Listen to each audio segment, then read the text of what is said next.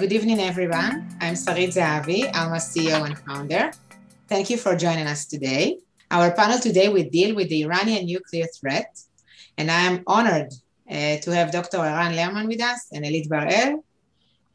For those of us who are not familiar with Alma's work, we are an independent and non-partisan organization. We are a research and education center that focuses on Israel's security challenges along the northern borders. We see it as our personal mission, we all live up north, by the way, to provide research and analysis of the geopolitical reality and the development regarding Israel's security challenges on its northern borders. Yet I must say that since the operation in Gaza, we understand that we have a lot of contribution with regards to security on borders, not specifically not only northern borders. We are situated in Israel's northern Galilee, only 6 miles from the border with Lebanon. And we encounter these security challenges in our day-to-day lives. Lebanon and Syria and their effect on Israel's security, mainly Hezbollah in Lebanon, the Iranian development of proxies all over the region, especially in Syria, and the second Hezbollah in Syria. So you're invited to check out our website and to see all the special report that we've issued. The COVID-19 was an excellent opportunity to develop our research department in this. And now to our panel, which will deal with the Iranian nuclear threat. And I'm honored to have Eran, Learnman, and Helit Barel. Just this week, last Monday, U.S. Secretary of State Antony Blinken said with regard to the JCPOA, if Tehran continues to violate the pact, the breakout time it needs to amass enough fissile material for a single nuclear weapon will shrink to weeks. This went unnoticed in international media, and we will try to find out what will this mean for us in Israel, in the region, if Iran will become a nuclear power. On the other hand, if the JCPOA will be renewed, will this mean that Iran will never become a nuclear power? Indeed, complicated topic. Alma, our audience online here, we're not scientists, we're not physicians, and yet we will try in the next hour to clarify some of the terms that were thrown around. What's the status of this nuclear program? What is this JCPOA, the old one and the new one? And what's the advantages and disadvantages in it. So in order to do so, I want to begin with Dr. Eran Learnman, who's the Deputy Director for Foreign Policy and International Affairs at the National Security Council in the Israeli Prime Minister's office. He held senior posts in 2015. 2015, not too long ago. He held senior posts in IDF military intelligence for over 20 years. Some of them we served together, and Eran was my commander.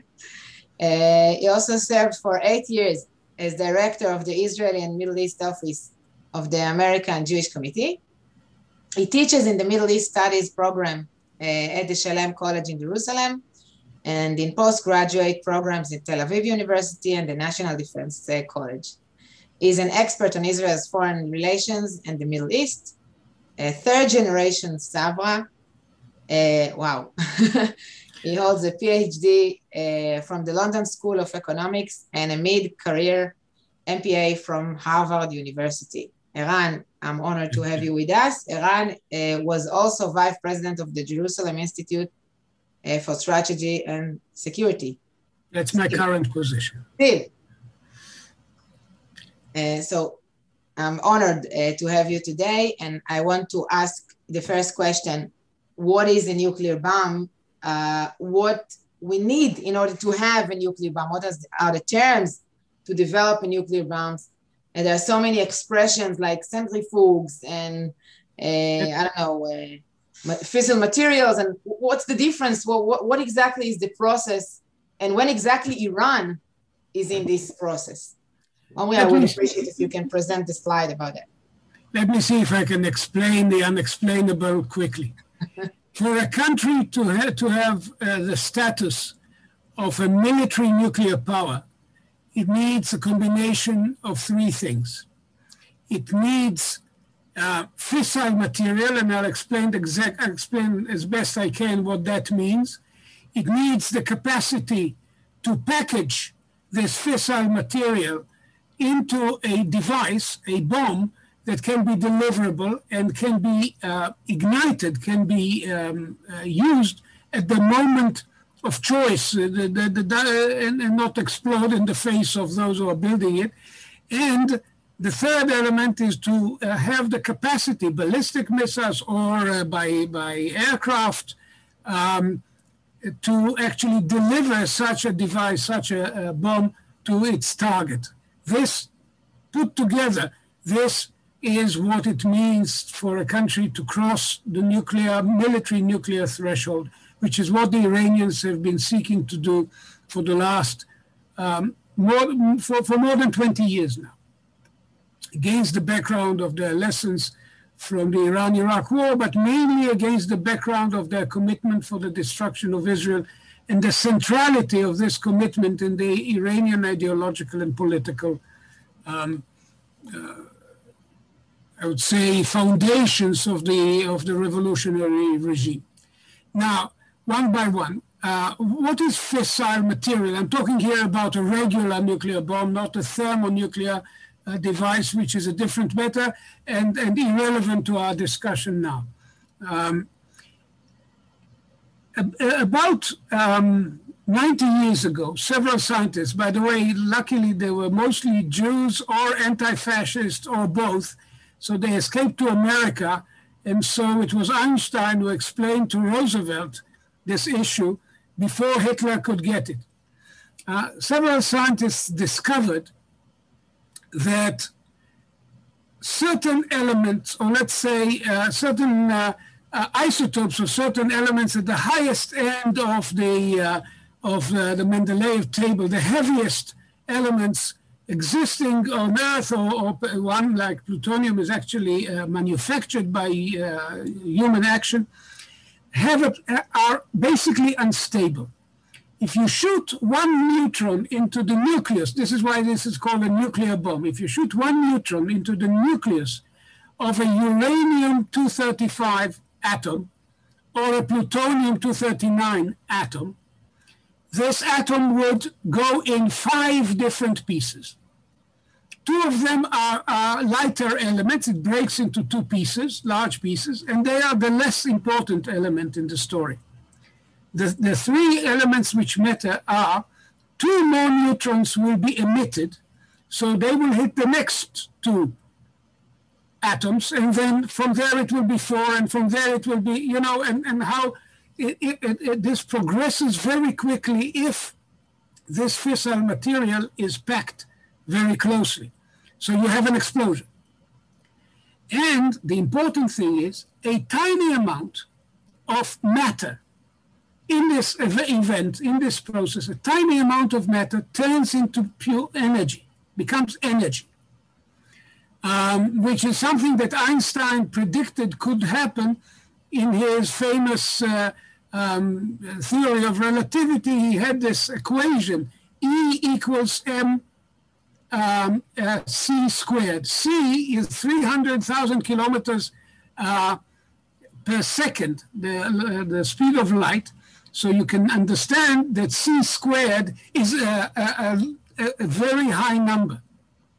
So, for example, in the Hiroshima bomb, the amount of matter that actually turned into energy was more or less the size and weight of a 1 cent coin, or in Israel I would say 1 shekel. And tiny amount. But this was enough to destroy a city, because the E equals mc square means that a tiny amount of matter turning into energy releases a huge amount of energy at one given moment. So fissile material, that is to say these unstable elements that can be broken to pieces. Fissile means that they go in pieces when they're hit by a neutron, are the key to a nuclear bomb. Now, Plutonium doesn't even exist in nature. It is a product of what happens in a nuclear reactor. Nuclear reactor, you're using a small amount of uranium-235 mixed up with uranium-238, which is the natural state of most uranium in nature. 99.3% of all uranium in nature is 238, and 238 is not explosive. So it can be used for industrial purposes. But then you produce plutonium, and if you separate plutonium from the fuel rods of a nuclear reactor, you can, this is a chemical procedure because it's a separate, different element. You separate the plutonium, concentrate it, and you can use it in a bomb. Normally a bomb would need about, let's say, for the sake of simplification, about 15 kilograms, 30 pounds of fissile material to be effective. So you need quite a lot of this fissile material to produce before you have enough fissile material for one bomb. And no country wants to have one bomb. The United States took a risk in 1945. It launched the only 2 bombs it had against Japan, and that was enough to finish the war. But in today's world, with many counter capabilities, no country wants to gamble its entire future on one bomb. So we're looking for, countries would be looking, like Iran, are looking to build an arsenal. And an arsenal requires a larger pile of fissile material. So plutonium requires a chemical separation, whereas uranium-235 exists in nature. But as I said, it's only 0.7% of the amount of natural uranium you would find in a uranium mine. When you're mining uranium, you bring out this metal, heavy metal. People could refer to this as yellow cake. Uranium oxide, and less than 1% is 235. When it's scattered like this in the more stable isotope of uranium, it will not explode. If you fire a neutron, some of the atoms would split and the neutrons would get lost and they would not have an effect. In order to have a bomb that will explode, you need highly concentrated uranium-235. You need to bring it to 94, more or less 94% of the material. That's called weapon-grade uranium-235. At 3%, 4%, you can use it. This is the story of how you hide a military project as a civilian project. 3%, 4%, and for some purposes like submarine and nuclear engines, 20%, you can enrich, that is to say, to concentrate the 235 within the context of a civilian project. But it is the same nature of project that would also bring you to the capacity to enrich to 94%, which is military grade. Where are the Iranians today? What's the Iranians have pushed toward now, in the last few months or weeks, they've been pushing towards 60. Nobody enriches to 60 for any civilian purpose whatsoever. It is simply a way of saying, next step, 94. If you don't give us what we want, if you don't give us sanctions relief, we will go to military grade. That there's no other purpose familiar to anyone for going to 60%. So, okay. Now let me explain the centrifuges. Okay. Since there's a slight difference in weight between uranium-238 and uranium-235, if you make a gas out of it, fluoride, that's UF6, it's a gas, very heavy gas, but it's a gas, and you spin it in a centrifuge, the slightly lighter element will fly a bit further out in the spin, so you can pick it up and concentrate it. And so step by step, you in a long cascade of centrifuges, you go from 0.7 to gradually to 3% or to 20% or to 60% and ultimately to 94%, spinning your centrifuges. And of course, the Iranians had very basic centrifuges, which they obtained from Abdel Qadir Khan, who was the Pakistani scientist who stole the process from the Dutch. He was working in a Dutch civilian facility, and he stole the designs and used it for the Pakistani military nuclear program. And then privately, not on behalf of his government, he sold these secrets to the Iranians. But by now, the Iranians have developed more advanced and faster centrifuges. And once these are being installed, the time necessary for them to rush for enough fissile material for military capability will get shorter and shorter. This is the point that Tony Blinken was making.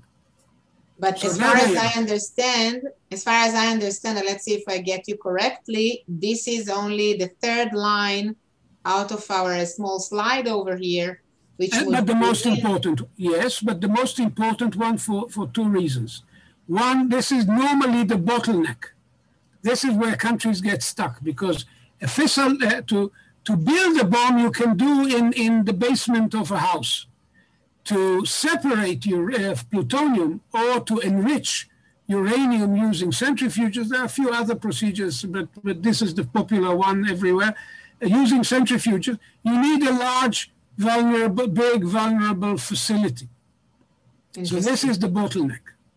Interesting. As to building the bomb, we now know for certain, but we knew beforehand, let's say from our intelligence sources, but by now we have the actual archive, that they have solved the basic problems of designing a bomb, how to bring the various pieces of fissile material together at the right moment so there is a critical mass that will explode. This is the trick, the technical trick of building a bomb. And they have more or less mastered the technical solutions to this already almost 20 years ago, 18 years ago. And then, by the way, they stopped, because in 2003, the United States invaded Iraq. And by the way, the Libyans got so scared that they gave away their nuclear project. And the Iranians were worried enough to halt and wait and let's see. And, the Americans just finished Afghanistan, then Iraq, one long, one short, the third one will fall on us. So the Iranians were very careful at that moment. They stopped and they decided to wait and see. Later, they began to realize that the United States will not attack them. The Bush administration was considering it, but then the intelligence community said the Iranians are not working on a bomb, which was true in a technical sense because they halted, but not because they didn't have the intention.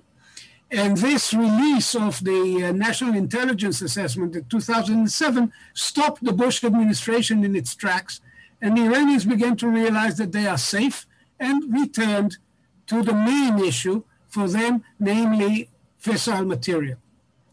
And this is what the JCPOA was all about, stopping their work on fissile material. Okay, we'll get to the JCPOA in a minute.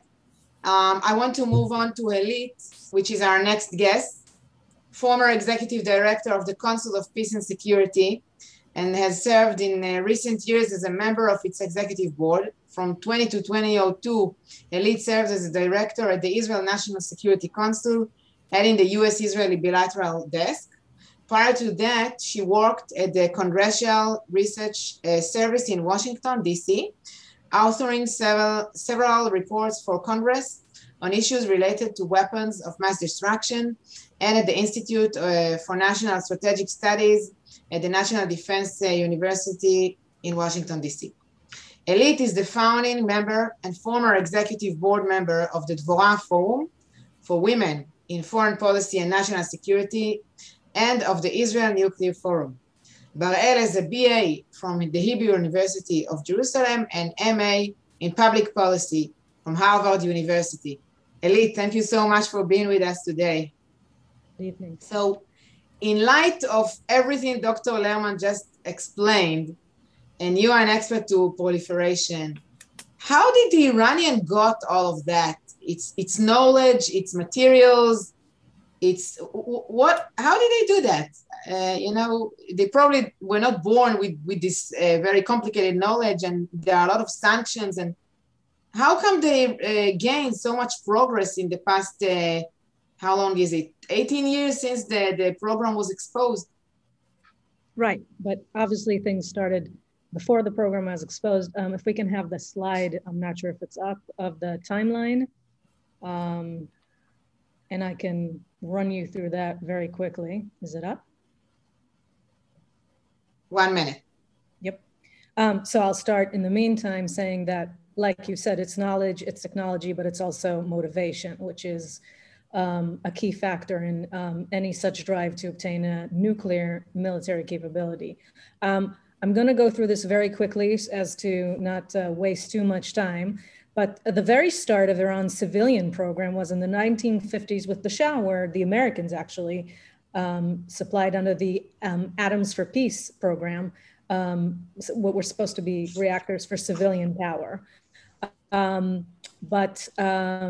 of course, that was suspended immediately with the events of the late 70s and the revolution. But before that, in 1968, Iran was signed and is signatory to the Non-Proliferation Treaty, which basically, under which it takes these responsibilities not to pursue a military capability, to simplify things greatly, but in return, like many other countries, it gains access to a lot of supporting civilian nuclear capacity.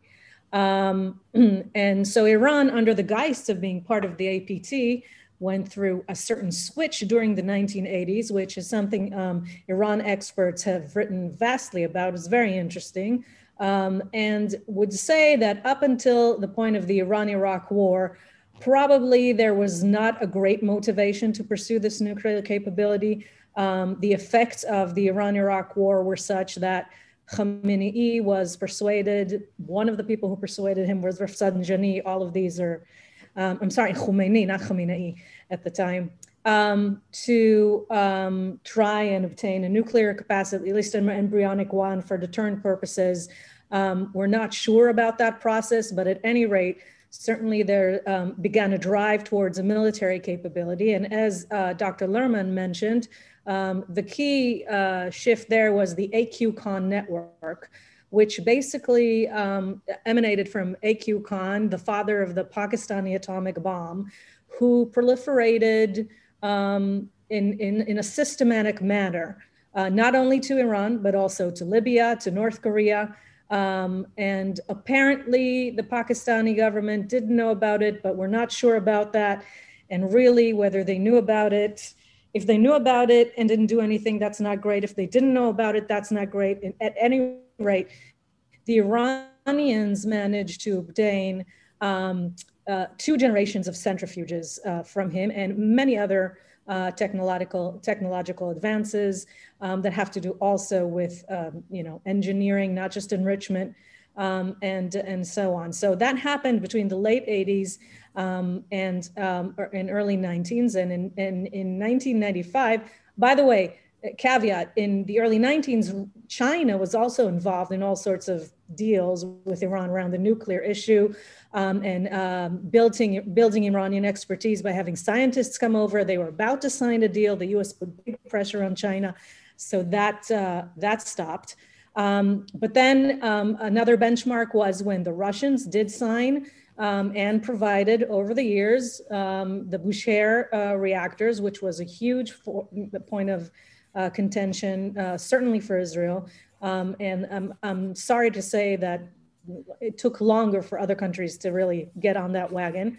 But at 1996, under Clinton, there was passed legislation that's called ILSA, the Iran-Libya Sanctions Act, which sanctioned companies that were invested in the infrastructure, in the energy infrastructure in those countries, because it was possibly contributing to this clandestine program. Now, mind you, throughout this time, Iran is still a signatory to the NPT, of course, is denying any wrongdoing and is supposing to be in good standing under the treaty.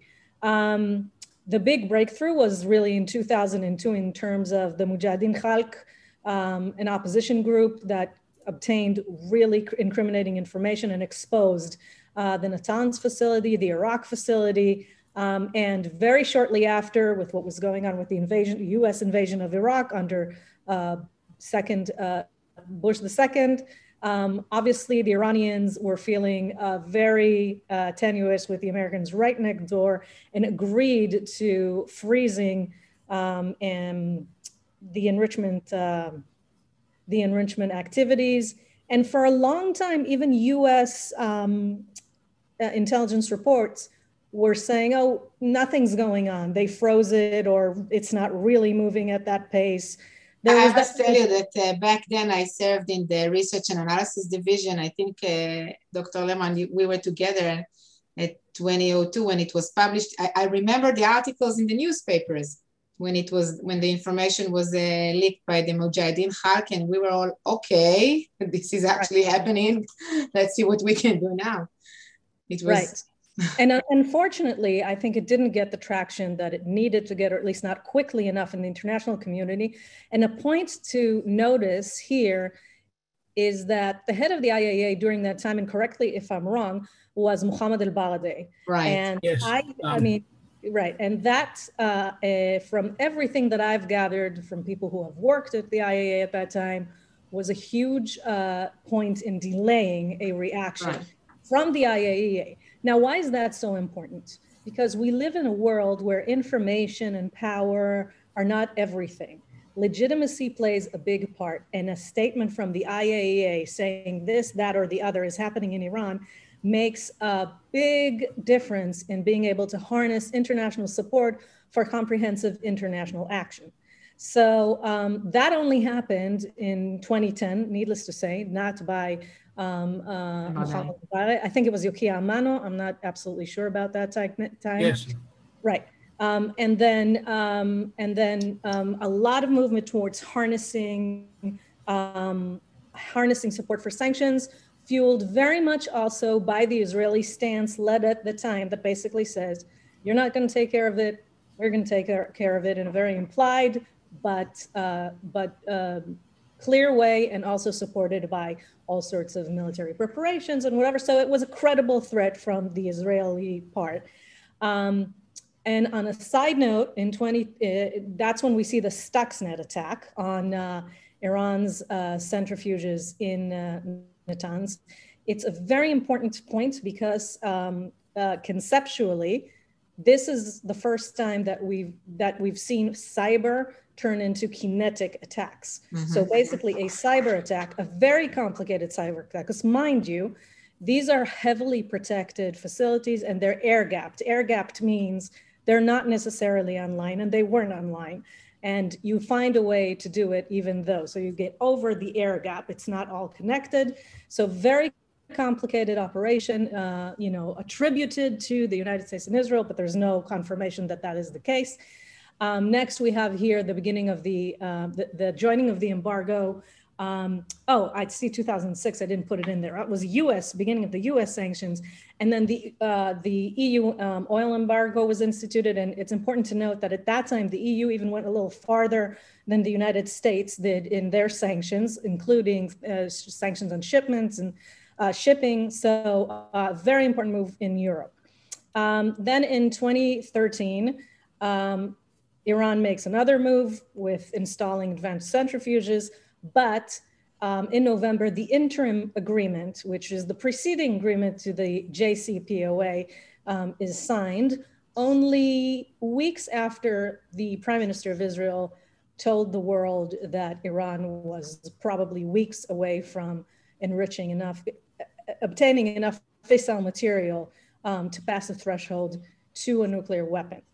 And then after 2 years of hashing it out, so at that point, the Iranian nuclear weapons program train is stalled on its tracks at that point, and negotiations commenced to make it a more long-term agreement, which is the JCPOA, signed in 2015. Okay, let's make sure that we're on the same page. Everybody understand what is the JCPOA? What's the main principles of this deal? Right, so the JCPOA if I put it in a very practical terms, was an agreement that its greatest advantage was that it stopped that train on its tracks. The greatest disadvantage was that it stopped the train on the tracks. It didn't explode the train. It didn't get rid of the tracks. So the train is standing there. It's better than a moving train, but certainly it's not the end of the road for that train. So that's what we call the sunset clause. Sunset clause is that this was an agreement that was set for a certain time frame. And what happens when that time frame elapses was of great concern and was pointed out to be one of the greatest disadvantages of this agreement. What's the time frame, by the way? What was supposed to be? There were 3 point benchmarks there. One is a benchmark of 10 years, which was the time frame with the strongest restrictions. And then there were going to be between 13 and 15 years of a phasing out of certain sanctions and certain limitations on Iran. So clearly, you have to think from day 1 of day 10, of year 10 and of year 15. So that was the downside. The upside was if you think about being 3 to 4 weeks away from a nuclear weapon and you have that train standing still, that's the upside. The upside is you manage to freeze the situation, which is a crisis situation, according to everybody involved. Now, that's not the only problem with the agreement. There are various problems with the agreement from the perspective of, let's say, Israel, but it's not just Israel. It's obviously the perspective of certain Gulf countries and anybody who's really concerned. And I think really from the standpoint of the Americans, one of the problems were that it was marketed as a much greater agreement than it actually was, to the extent of, because it was for the US and the EU a great diplomatic achievement for them. But one other disadvantage for this agreement, which basically limited Iran to enriching in one facility. These are the advantages, right? It's limiting Iran to enriching in one facility. It's limiting Iran's ability to develop and install new centrifuges, that is to shorten the time to break out whenever they do continue. But I'm putting a caveat in that. It's not limiting enough the issue of the centrifuges, certainly not from the standpoint of R&D, which we see now, because we see Iran installing new and advanced centrifuges, trying to install them at least. In terms of inspections, it did give unprecedented access to the IAEA, 24/7 coverage of declared sites, of sites we knew of, and that's another caveat, because from the beginning we stated we can't trust Iran to have declared all of its sites. And that's so you don't really know if you're really supervising everything. And in particular, the question of challenge inspections at suspected sites, which is particularly pertinent to the issue that Dr. Learnman mentioned before as the second issue, which is the weaponization of the nuclear fissile material, which is done in a weapons group. And that requires a certain level of investment in terms of engineers and space and whatnot, but is probably simpler to hide than enrichment, also in terms of detection of material and so on.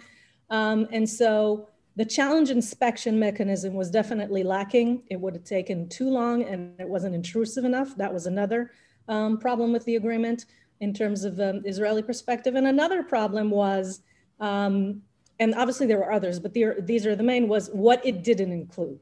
So from a holistic perspective of Middle East politics, you would have liked to see several things, including Iran's support of terrorism addressed, and Iran's funding of, and certainly Iran's presence in, as we see today on our northern borders. But I think the most related issue to the nuclear issue that was not addressed and therefore got the most criticism, and I think rightfully so, was the lack of inclusion of the issue of ballistic missiles, which is the third thing that Dr. Learnman mentioned as far as means of delivering a nuclear weapon. So it was lacking in terms of really stalling the fissile material developed. Certainly, and it was lacking because of the inspections installing the issue of the weaponization. It was lacking in terms of the delivery system because it just didn't deal with the missile issue, within the agreement. Not exactly true. There was mention of the other sanctions, the UN sanctions on the ballistic missiles, but certainly not dealt with in the way that one would have hoped for. Now, having said all of that, and all of these are serious flaws, one always has to remember that we do not live in Disneyland, and we always have to choose between existing realities, existing options. That's what policy is about. And at that time, the real question in the balance, I think, was stalling and buying for time better than any other option available on the ground?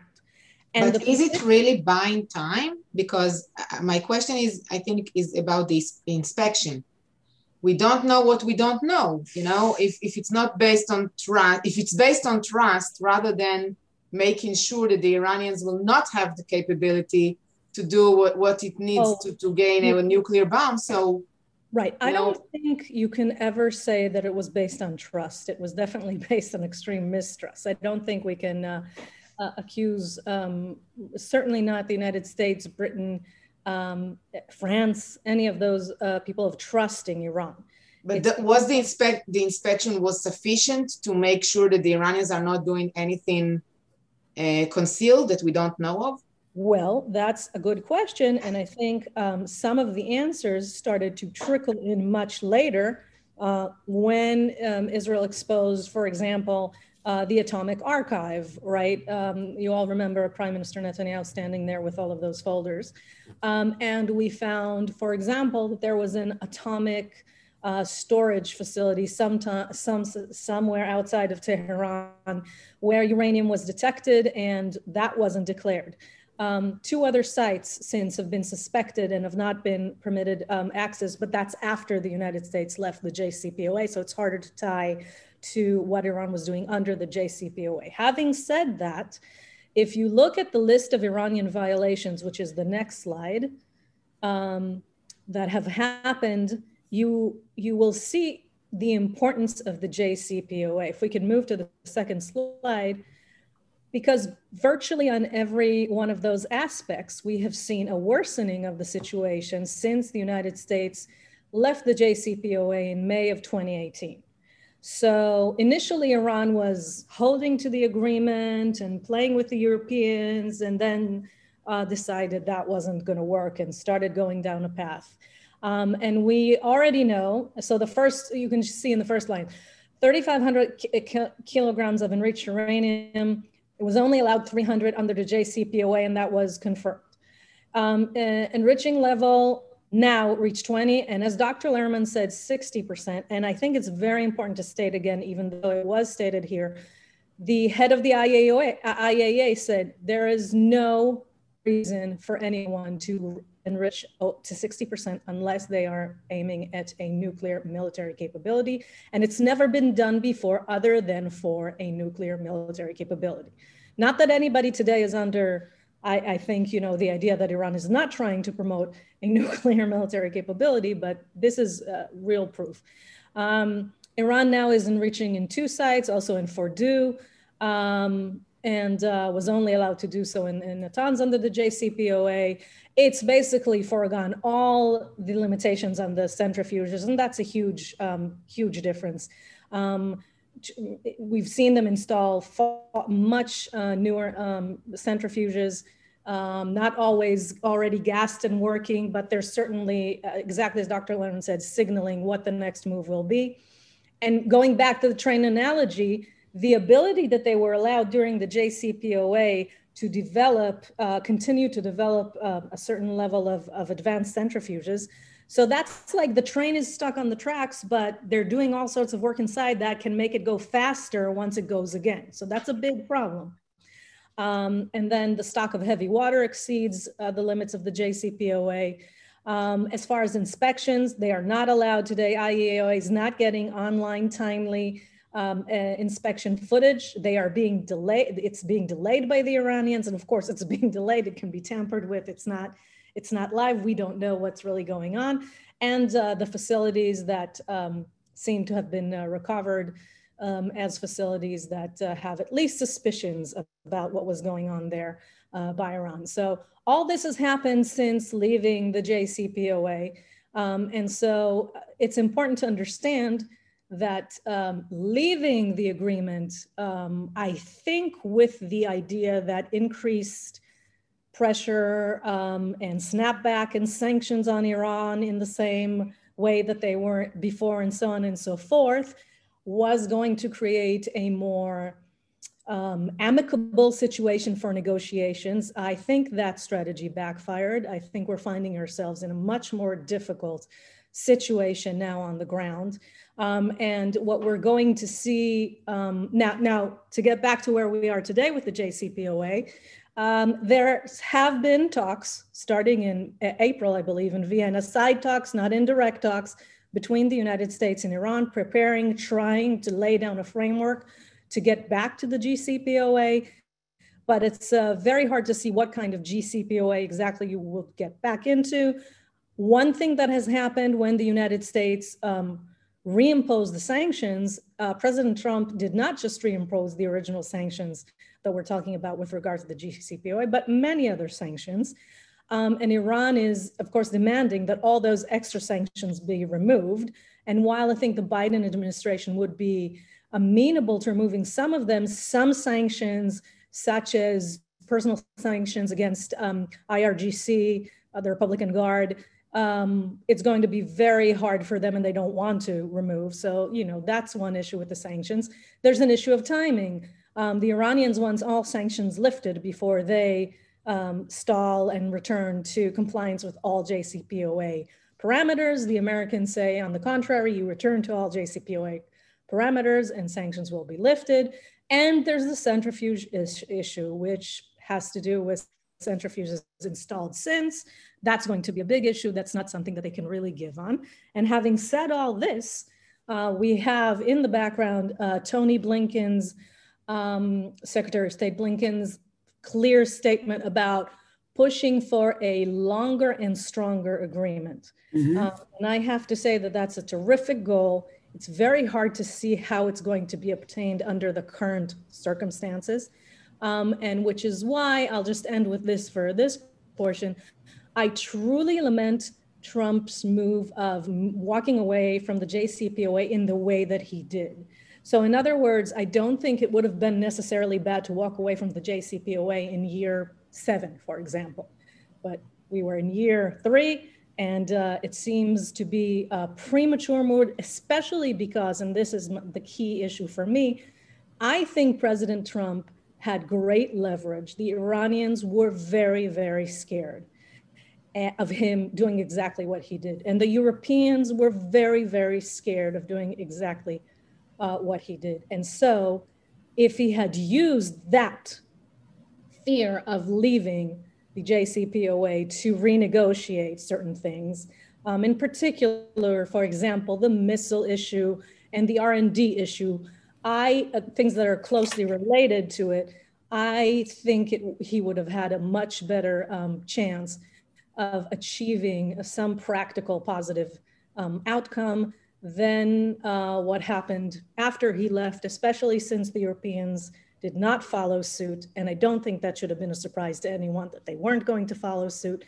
And so I think we find ourselves in a greater and more perilous situation today than we did before the JCPOA was instated. Okay, this was highly interesting. I would love to hear Dr. Learnman, but I just want to say for everybody who is listening, if you have any questions, please write them in the Q&A section and I will try to address them in a few minutes. Dr. Learnman, first, just to clarify, to make sure we all understood, and there is a question here, to go this way from 60% to 94%, it's only weeks, like Secretary Blinken said? Okay. Well, weeks, but of course, to pile up enough fissile material for a military nuclear arsenal is a different matter. To begin retooling for weapons is something that the Iranians would be very careful about, because there's one point that needs to be made. In addition to the IAEA inspections, the Iranians, after what happened to some of their facilities, what happened to many of their scientists, what happened to Fakhrizadeh on his way to lunch, must feel naked in terms of intelligence. Somebody out there knows what they're doing. Ahmadinejad, former president of Iran, has accused the chief of counterintelligence of Iran of being an Israeli agent. So when this is the atmosphere in Iran, I would expect them to be very cautious about doing something covert on the assumption that nobody would know. What they're doing now is not covert. What they're doing now is overtly rushing towards the bomb in order to force the hand of the West to conciliate them and give them what they want in terms of sanctions relief.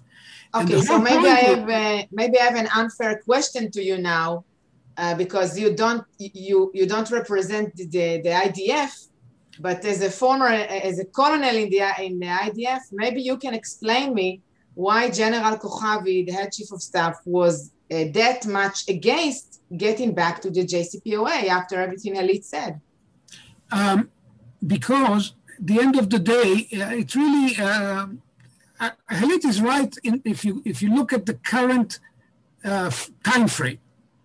But we live in a region where a nation like Iran thinks in decades, and we are a very ancient nation.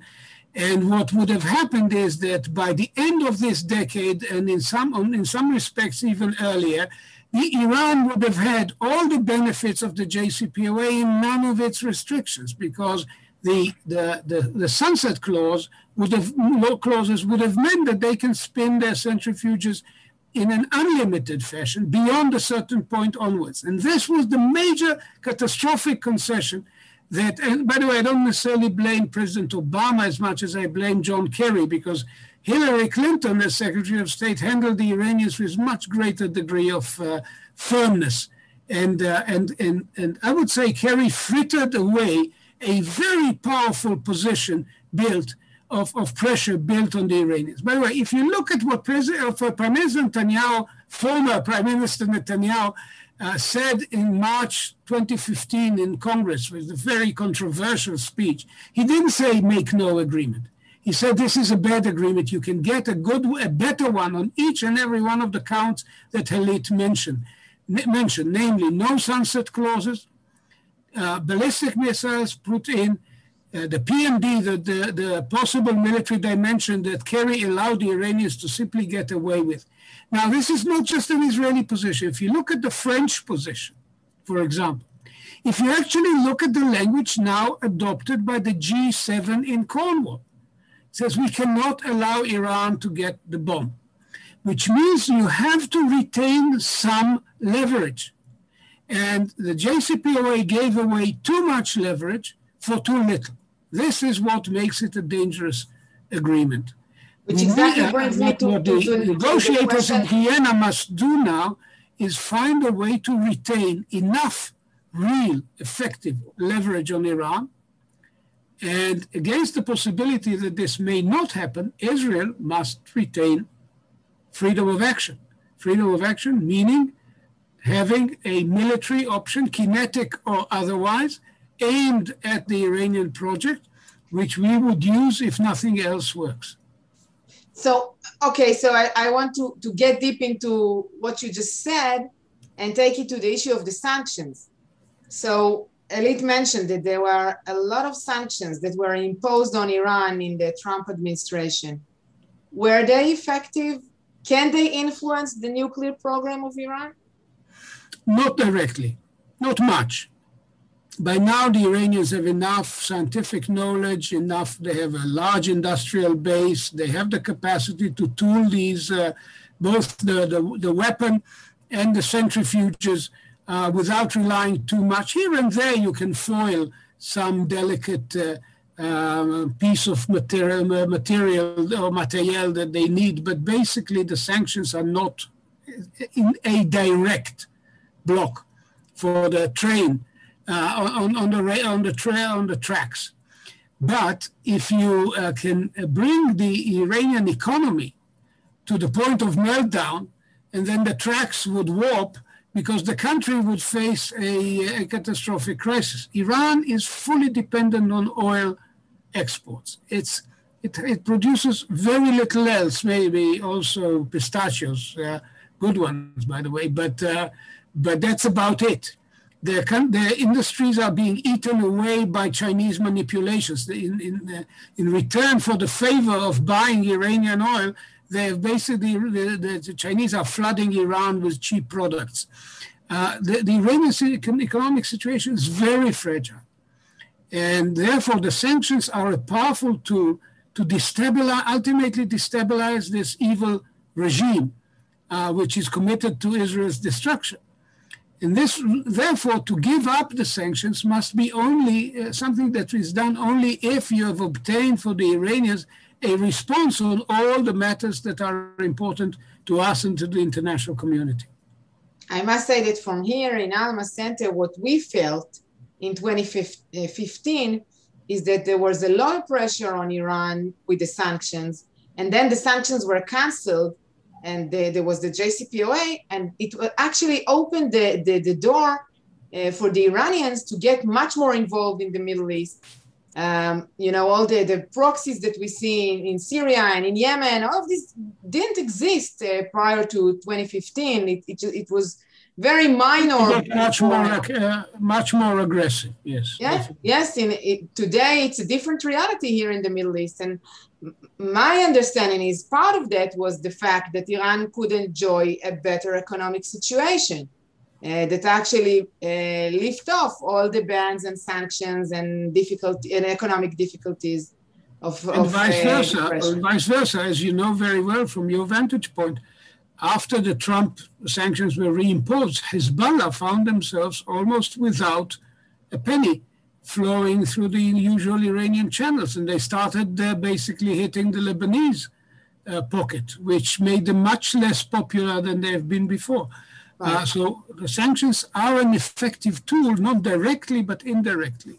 And you have to be patient until you see the fruits of the sanctions. You have to have time in order to be patient. That is the other part of this. And time is what Israel can buy here and there by all sorts of undeclared actions, which are part of the so-called CBW, the campaign between the wars, which has, at the end of the day, you mentioned Stuxnet. I'm not owning up to it, but the legend has it that this was a joint American-Israeli operation called Olympic Games, and that had some very significant results. So there are things that need and can be done and need to be done to gain that kind of time. Certainly, I think time is exactly of the essence, and I also think it's always important to point out what is at the balance. So if you're talking about sanctions were lifted and then Hezbollah had money, and sanctions were imposed and Hezbollah didn't have money, which I think is a very accurate description. But what happened on the other side is what you gained in the nuclear program in terms of time. So you have to understand that you're always balancing threats here. Unfortunately, I don't think we're at the position where we can have everything. I think Israel has tremendously effective tools and also international legitimacy to take care of its interests in Lebanon and Syria. And I think we've seen that happen very well over the past few years. It's very unfortunate that we have to do these things, but so far have had the blanket to do it. And hopefully, if this American administration is nuanced in its perceptions of security, Israel will be allowed at the very least to continue with the same freedom of actions that it had before. And hopefully the United States will stay at least in eastern Syria. But we can't count on it. It doesn't look like that is necessarily the trend. But again, one of the important things, I think in terms of policy and practice, this is not about any kind of faith in the Iranians or in anyone else, is that the Israeli policy that was very strongly objecting to the nuclear agreement had certain advantages for sure. But the fact that even after the agreement was signed, the interim agreement was signed, and after the agreement was signed, the opposition to it from Israel was manifested in the way that it was, in a very public and absolute manner, kept Israel out of the room, out of the negotiation room, kept Israel out of a position, I think, of influence about certain points that could have been and should have been pushed stronger. And I hope and believe that this time around, the Israeli policy will be more nuanced, but also more effective. Okay, so I want to take the discussion should be removed now from the American political context, which colored some Absolutely. of the perceptions between 2012 and 2015. I want to take the discussion back to the Middle East. Yep. I want to ask you, Helit, okay, a few weeks from now, negotiation failed. The Iranians are reaching to 94%. How the Middle East is going to look like? Okay, so what you're asking is, what does the Middle East look like with a nuclear Iran? Even though I want to say there's a step in the middle there, okay? So the question of will Iran break out and how long it will take it and when it will decide to do so, these are all questions that we can at the moment answer. We can estimate because there are a lot of factors that go into breakout down. So I don't necessarily want to go into it now because you're asking about the assumption that Iran is in fact a nuclear power. It has crossed the nuclear threshold, which is my favorite issue because it's nuclear deterrence and nuclear deterrence strategy. And I think one of the things to consider here is that while we have seen in the world examples of stable nuclear dyads between adversaries, right? So you can look at the Cold War, you can look at India and Pakistan. And what I mean by stable is not necessarily that they are lacking in conflict, but they have not resulted in a nuclear exchange of any sort. And that's not to say that there haven't been very dangerous points along the way. There are several observations to say that about a hypothetical dyad in the Middle East. And such a hypothetical dyad, if it's composed even of only two nations, if we look at history, we see that the early stages of nuclear dyads are extremely, extremely dangerous. And this is very important to remember. And if we can give an excuse for the Americans and the Soviets that this was the first time that nuclear weapons ever existed, and there was a tremendous learning process that needed to be taken into account, then we look at India and Pakistan in the late 90s, and the Indians were so convinced that they have learned all the lessons from the Cold War, and they were going to construct this in a way that was going to be a stable nuclear relationship between two adversaries.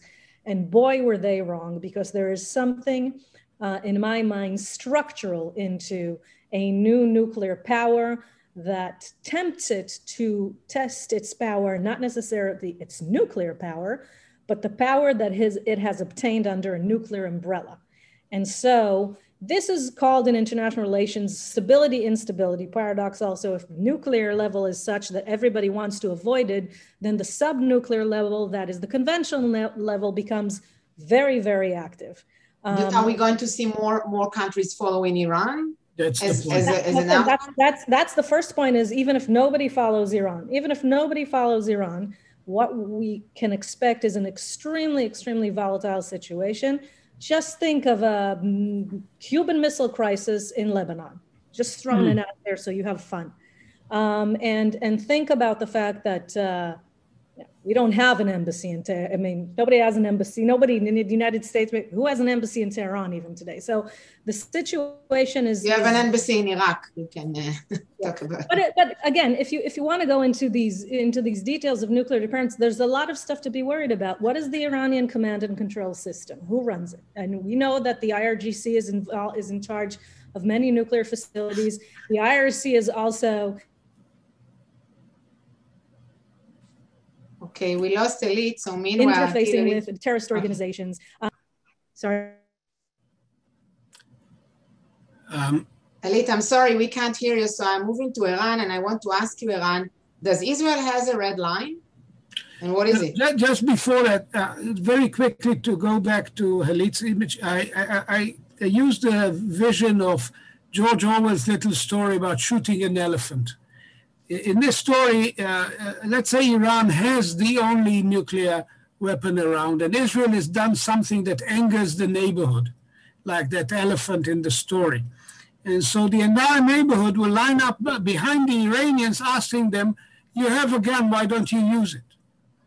So you don't actually need to assume some Iranian crazy design to just wipe Israel off the map in the middle of the night in order to see how this scenario can quickly deteriorate into something catastrophic. And the second thing is the cascade of other countries going there, the Saudis, the Egyptians, the Turks, and that's enough to send a chill down Greek spines, and so on and so forth. To use an image, North Korea cracked the dam of the NPT, but the crack did not bring the dam down. If there's an Iranian cross crack, that's the end of the dam. And we are going to a world with 20 or 30 nuclear powers, and maybe John Mearsheimer thinks this is not a nightmare. He probably takes some strong medication. This is a very frightening proposition. Now, as to the red line, Israel has made it very clear that we would not tolerate an Iranian break. And therefore, the IDF has a strategic command which is fully dedicated to Iranian options. We have a range of possible actions that some of them kinetic, some of them less so, some of them covert, some of them ultimately and possibly overt. Frankly, 10 years ago, it was the United States government which encouraged us to talk, for example, to the Chinese and explain to them that we would not tolerate a nuclear Iran. And therefore, if they let this happen, if they don't join the sanctions system, they are risking a regional war. And what was valid for us to say to the Chinese on behalf of the Obama administration 11 years ago is still relevant today. Okay. So we are like over time. So I want to thank you both. This was a fascinating discussion, and I think we could spend a few more hours to get into the details. I hope we actually succeeded in answering some of the questions and the basics ideas in this very complicated issue. I always say that, I didn't say that, of course, Foucault said that knowledge is power. And in the Alma Center, we believe that it's important to provide knowledge that will enable us a better understanding of the reality, especially the reality in the complicated Middle East. There are tons of questions, and all I can say, to wrap things up, and you said a lot of things, and reality looks pretty troubling, is that we truly hope that Biden administration will find a way. And you said there was a declaration, find a way to stronger and longer and more stronger and longer to prevent Iran from becoming a nuclear power anytime in the future. And there's a question on the chat on the history of Iran. I would say this: the intervention of the allies against Iran has left some Iranians like Ahmadinejad convinced in 1945 the bad guys won and the good guy Hitler lost. He even tried to make this point in Berlin when he visited. The Germans were not amused. But we shouldn't be amused either. A nation that hosts competitions of caricatures lampooning the Holocaust is a threat not only to us as a nation, but to the sanity of the world. So let's not delude ourselves about the nature of the people we're dealing with, even if Zarif has a good sense of humor in English. Yeah, especially in English. Different in Persian. Since you answered the question, there was another question here about Saudi Arabia, which I decided not to address because we're going to have a special webinar next month about Sunni radical Islam, and we'll probably address Saudi Arabia as well. So keep up the updates and follow us to see when and where exactly this will be handled. Thank you very much for being with us today. If you like what we do, if you're interested in what we do, you're invited to enter our website, to be part of Alma's community, to donate, to share our publications. We also have diverse educational programs in various topics concerning Northern Israel, challenges and security. And you are invited to check the website and take a look. Although things are slowly getting back to normal here in Israel, the time to travel is close by. We're having hope. One thing that COVID-19 taught us is that we can bring Israel's northern border to you in a comfort of your home or office. We can do everything today digitally and physically. So we have a new tool to educate. All of our programs are available both digitally and physically. You're invited again to take a look at our website. Helit, Dr. Learnman, thank you so much for being with us today. I'm Sarit Zehavi, live from the Galilee, Northern Israel. Shalom, and we'll see you next month.